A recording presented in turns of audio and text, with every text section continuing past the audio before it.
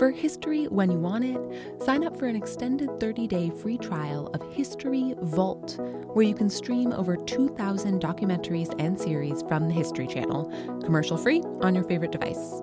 Plus, new videos are added to History Vault every week. Sign up now and explore the greatest stories in history, from ancient civilizations to American history, modern warfare, and more. To start your extended 30-day free trial, visit historyvault.com/podcast today. March 19th, 1931.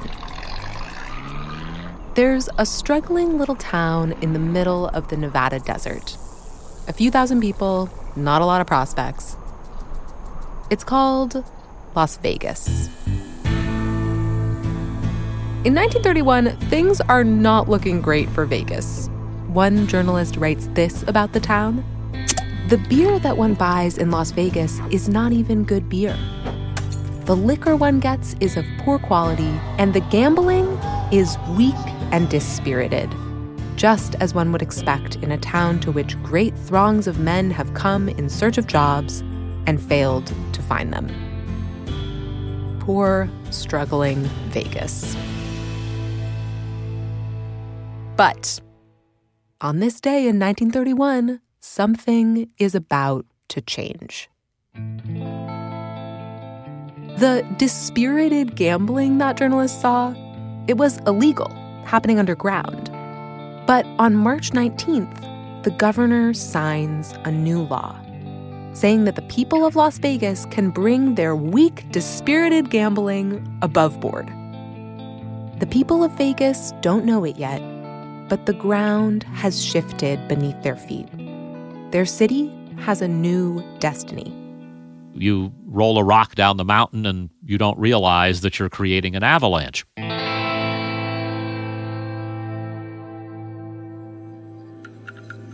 I'm Sally Helm, and this is History This Week. Today, the story of an almost ghost town that instead has become one of the most visited cities in the world. It is going to set trends for the United States and maybe the world that I doubt anyone at the time thought of. How did Vegas become Vegas?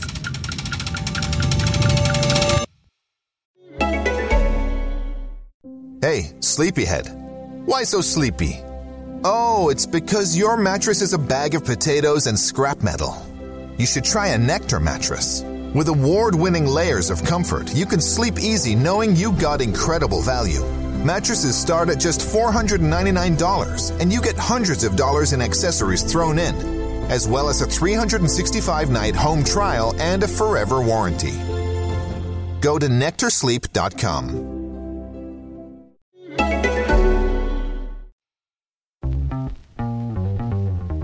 Today, Las Vegas has a population of 2.3 million, and more than 41 million people visit each year. It has millions of lights. The pink neon sign of the Flamingo Hotel, the light-up fountains at the Bellagio, the mock Eiffel Tower right on the Strip. It's said that if you were to look at the Earth from space, Las Vegas is the brightest city you would see. Professor Michael Green grew up in this bright, chaotic spot on the planet. His dad was actually a dealer in a casino. And Professor Green told us that, his life is normal. It's not like he's playing blackjack every night in a tuxedo. He teaches at the University of Las Vegas. He hangs out with his family. But he said, sometimes you notice the ways that Vegas is weird. Just the little things. We visit my wife's family in Portland, Oregon. And we come out into the airport, and my wife turned to me and said, "Notice how quiet it is. No slot machines." Professor Green is an expert in Vegas history, going all the way back. In Spanish, Las Vegas refers to the meadows. It's an oasis, and it had an underground water supply, so it's a watering hole in the middle of the desert, which, in certain ways, it still is. In that regard, it hasn't changed much. Las Vegas is on southern Paiute land. The first European settlers were Mormon missionaries in 1855, but they didn't stay long. Most people didn't. people would stop here and route to somewhere else. And I like to say that Las Vegas originally was a place for people to stop, and it became a place to go. The first really big industry in Nevada was mining. It gets going in the mid-1800s. Nevada's nickname is the Silver State, and we got the nickname because we had really the first successful silver mines in the United States, and a lot of the people who came here didn't want to be bothered.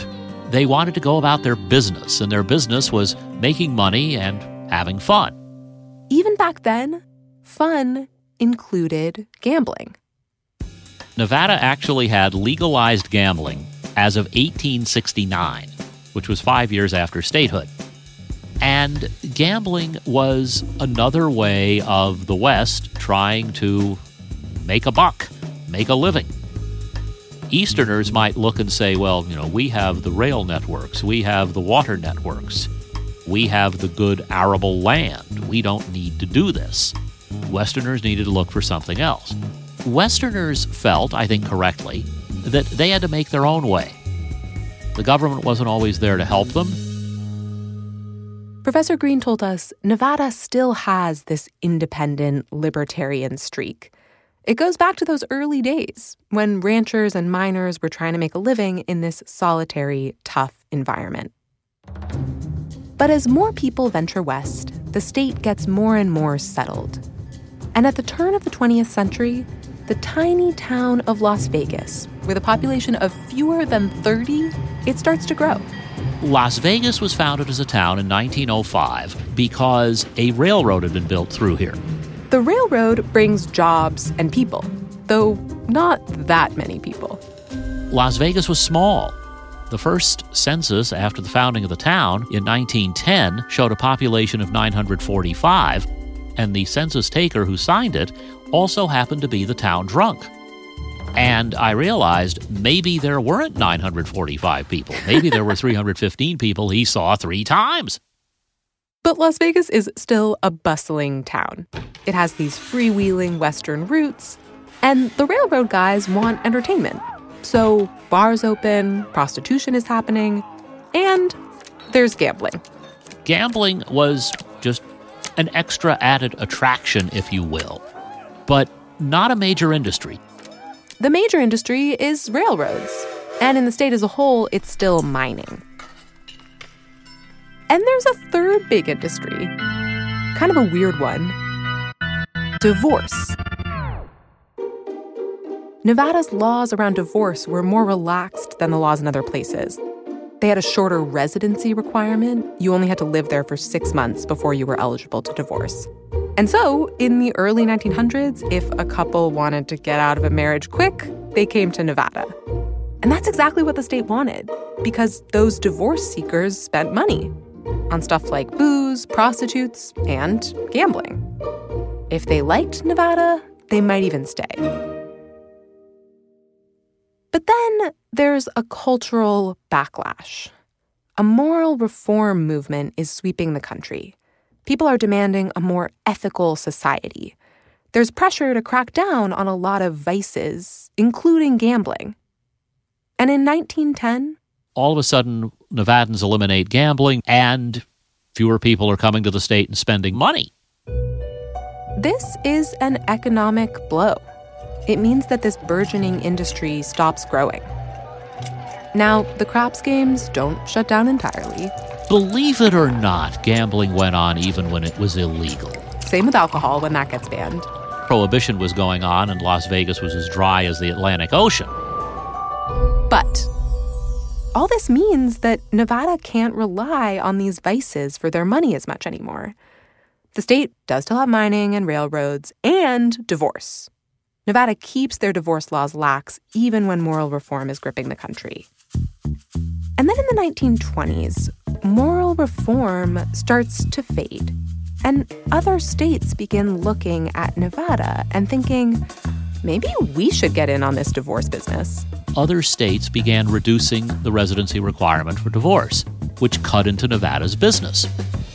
Around the country, states are trying to outdo each other by making their residency requirements for divorce shorter and shorter. And so, with other states nipping at their heels, Nevada kind of gets nervous. Plus, by 1925, the railroad had shut down its Las Vegas machine shops and moved most of those jobs elsewhere. And then in 1929, the Great Depression hits. People all over the country are losing their money. Local economies are getting wiped out. Along with the rest of the country, Nevada's economy gets hit, especially its mining industry. Then in the summer of 1930, the federal government makes a decision that might really help Vegas.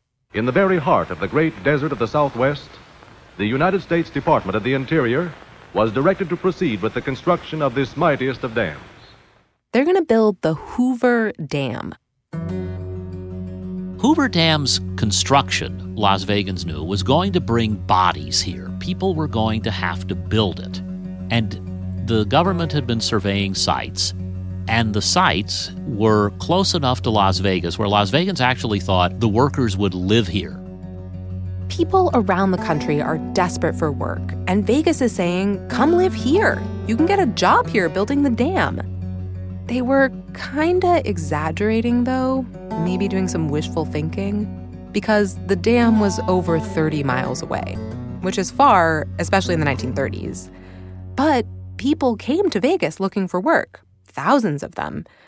And once they arrived, the jobs they'd been promised weren't there. And then Vegas politicians were like, yikes, we need to find an industry that can employ all these people we lured to our city, because we want them to stay.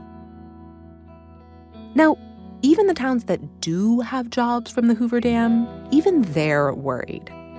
Because they think these jobs are just temporary construction jobs. Our towns will do great for a while, but then all these people will leave. And Nevada had seen that happen because mining, the main industry, has these really intense highs and lows. A lot of money, then no money. A boom is great, but what happens when the boom goes bust? And the answer is Nevada's in serious trouble. Sometimes whole towns would disappear. Those boom towns can go bust very quickly. And ghost towns are a big thing in rural Nevada. People love to go traversing the wilderness, looking at little towns that aren't really there anymore. And I think Las Vegans sensed it could happen here. So the local governments have to figure out, how do we create an industry that can last?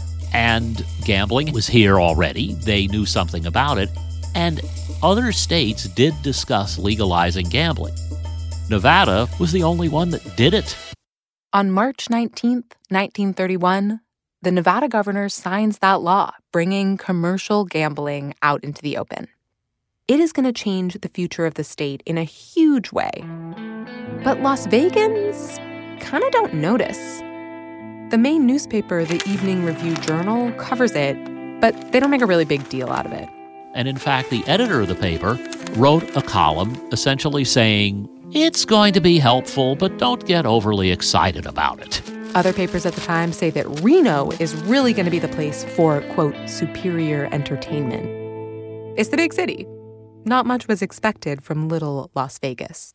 It all kind of goes to the idea that, you don't really know you're in a hurricane if you're in the eye because you can't see the rest of the hurricane. And I think that there was a hurricane that day and they were all in the eye and not really noticing it. But some people will see Vegas's potential and the potential that gambling has to change Nevada. At this time in 1931, there's a rumor that a certain prominent businessman was pushing for this law. Alphonse Capone. Is that Al Capone? As in old Scarface himself. And there were reports later, and I think Capone encouraged this, that he had sent money with which to, how shall we put this, lubricate the legislature. Gambling is big business for the mob around the country, but not in Vegas, at least not at first. It's a slow growth trajectory, frankly, for, I'd say, the first 10, 15 years. The change that you begin to see is in the late 1930s. That's when California cracks down on gambling, and so mobsters there have to move. And where better than the neighboring state where gambling is actually legal?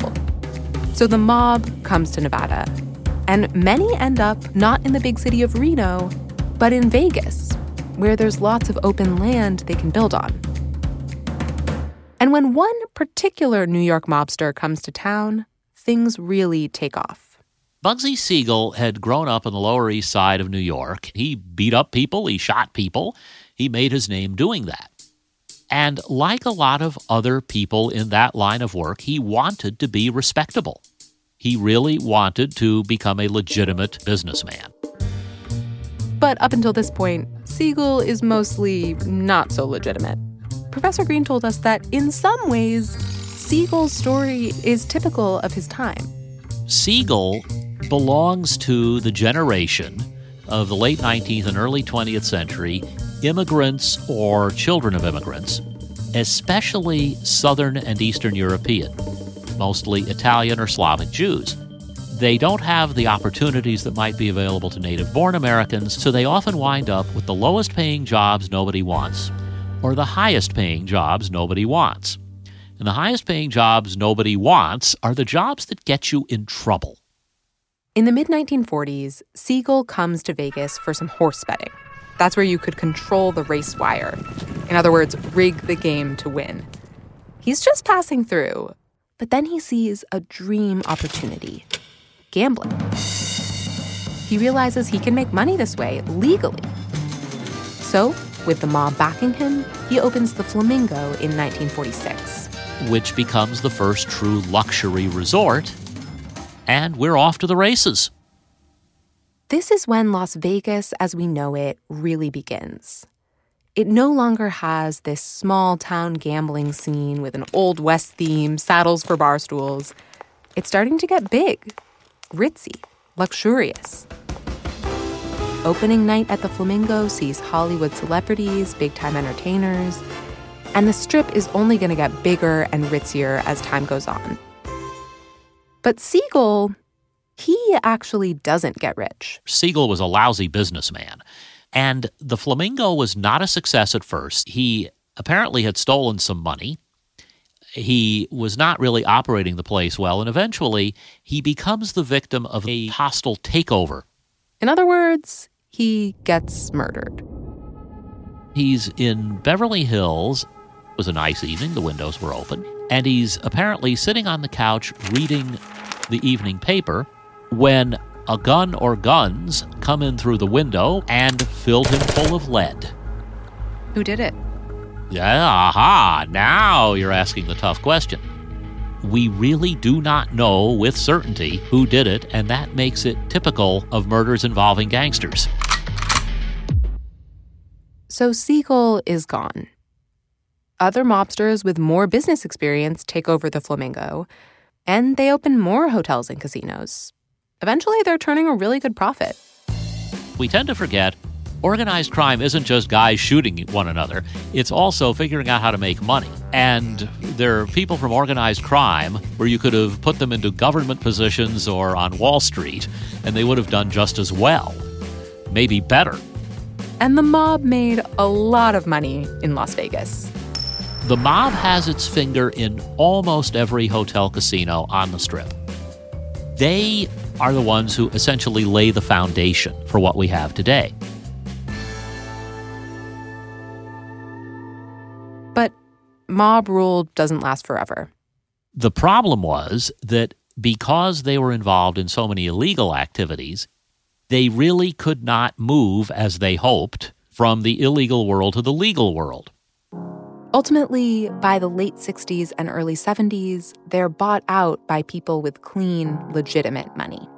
But I don't know that without the foundation they laid, I don't know that it would be possible to have the Las Vegas that the world thinks it knows today. A Vegas of celebrities and generally high-flying life. From Frank Sinatra and the Rat Pack through Celine Dion and Mike Tyson, the Vegas Strip has seen basically every famous person in the country pass through. And it's become the center of Nevada's economy. It makes $6 billion annually. That's just the Strip. There's money to be made, to the point that today, 48 states have legal gambling of some form or another. Las Vegas was, for some people consciously, for some unconsciously, of course, a template. So in its own way, it's been a laboratory for other places. This is what a service economy is like. Nevada has shown that you can base an entire economy on tourism. It's by far the biggest industry in the state, and it's also become a huge industry across the country. In 2018, travelers spent nearly $1.1 trillion in the U.S. Gambling saved Vegas. This little town in the desert is no longer in danger of disappearing.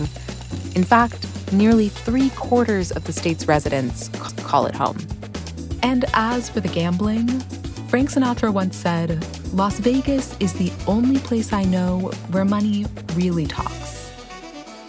It says goodbye.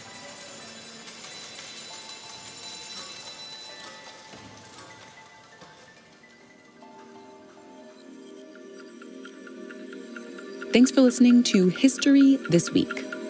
For more moments throughout history that are also worth watching, check your local TV listings to find out what's on History Today. This podcast is produced by McKamey Lynn, Julie Magruder, and me, Sally Helm. Our editor and sound designer is Dan Rosado, and our researcher is Emma Fredericks. Our executive producers are Jesse Katz and Ted Butler. Don't forget to subscribe, rate, and review History This Week wherever you get your podcasts. And we will see you next week.